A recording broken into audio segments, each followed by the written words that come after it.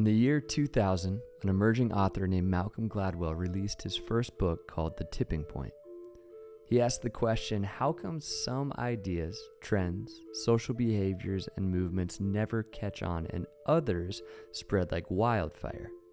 It's a really fun read that you could argue ironically became the tipping point of his career. In it, he breaks down the science behind that magic moment where an idea catches on.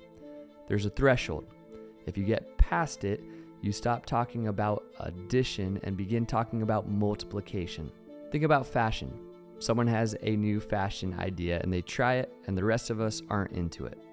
But then the right person catches on with their vision in the right way, and then that person brings a few more people with them, and those people bring a couple others with them, and then there is this threshold, this moment where the rest of us catch on and realize we actually like the idea. That's the moment the fashion idea becomes a fashion trend. Viral videos are another example. A content creator puts out content day after day, week after week, and no one is paying attention until one of their videos goes viral. And that video becomes the tipping point for their career, where the spark turns into a wildfire. The end of Mark 1 is one of those moments for Jesus' movement. After spending the first 30 years of his life quietly growing and learning, Jesus began to heal people, and when he did, word began to spread.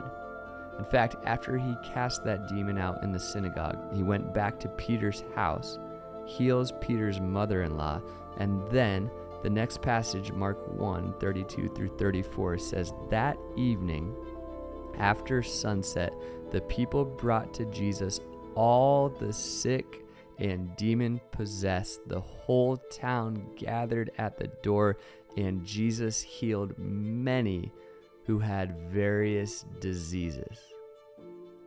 I picture the people flocking to Jesus, wanting healing, wanting freedom late into the night.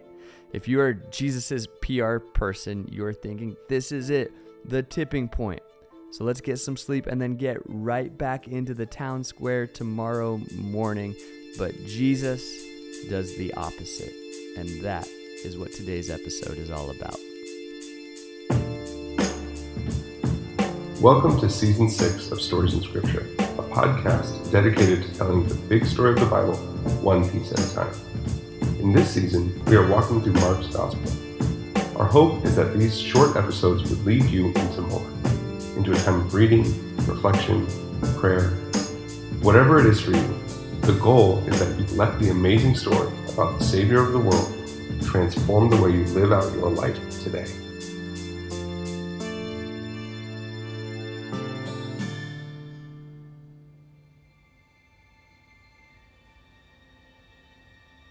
Peter's eyes shot open. Capernaum was quiet. All the commotion from the night before had finally died down. The whole town seemed to be asleep, except Jesus. Peter turned over on his cot as he saw Jesus quietly creeping past his comrades. The rest of the disciples were fast asleep.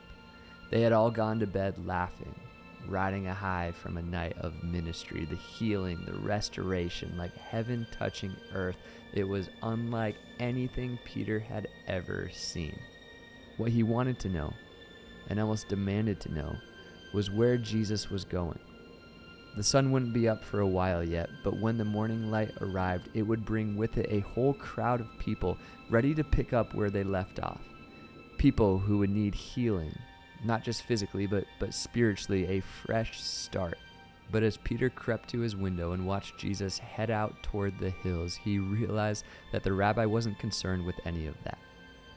Instead, Jesus walked like a man who had more important things to attend to. Things, Peter realized, he personally knew very little about. Peter laid back down on his cot, begging his body for just a little more sleep, but it was no use.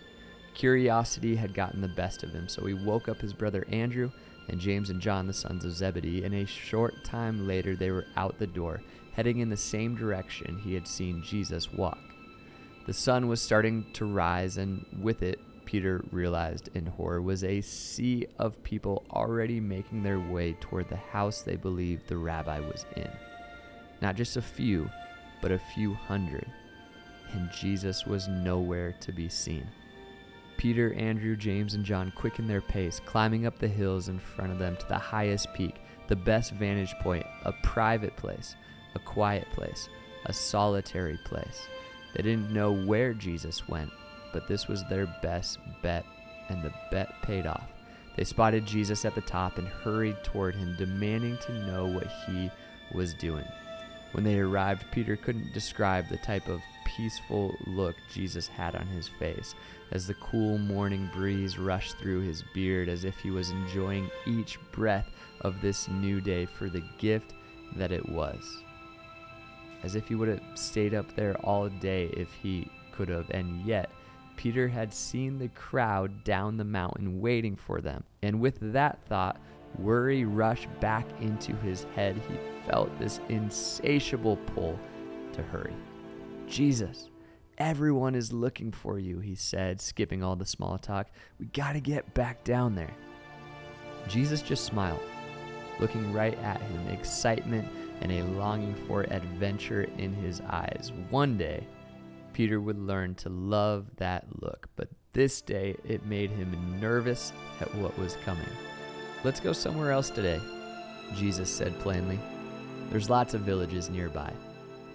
The disciples eyed each other suspiciously, but Jesus just laughed, slapping them on the back as if to say, you'll get used to it. He looked them in the eye and said, that's why I'm here.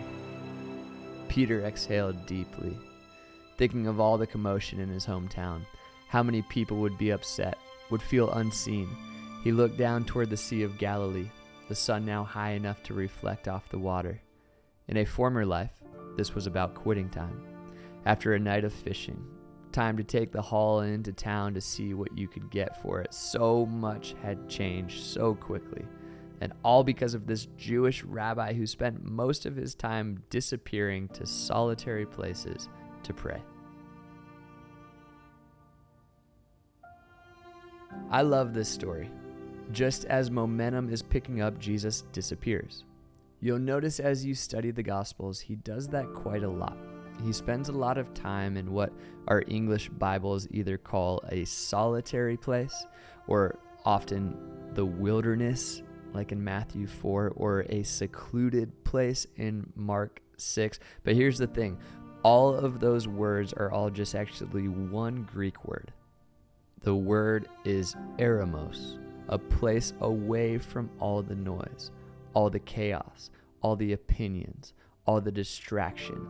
Jesus was a big fan of this place. He was constantly getting away, and if you are going to follow the way of Jesus, you need to learn the same discipline.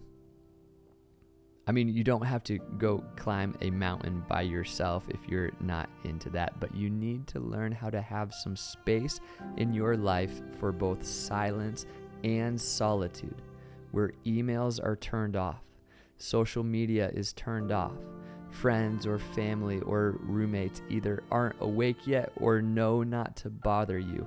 The solitary place is where much of life change happens. It's where you learn who God is. It's where you discover who you are, what God is calling you to do. It's where you get perspective on all the battles you are fighting. And it's really the whole goal of this season of Stories in Scripture. In these episodes, I'm trying to bring Mark's gospel to life, but I'm also trying to push you to spend time with God every day. To not just listen to an episode and then rush off to your next meeting, but to take a few minutes and a few deep breaths to reconnect with the one who created you. And so I challenge you, take the next few minutes to stop and reflect.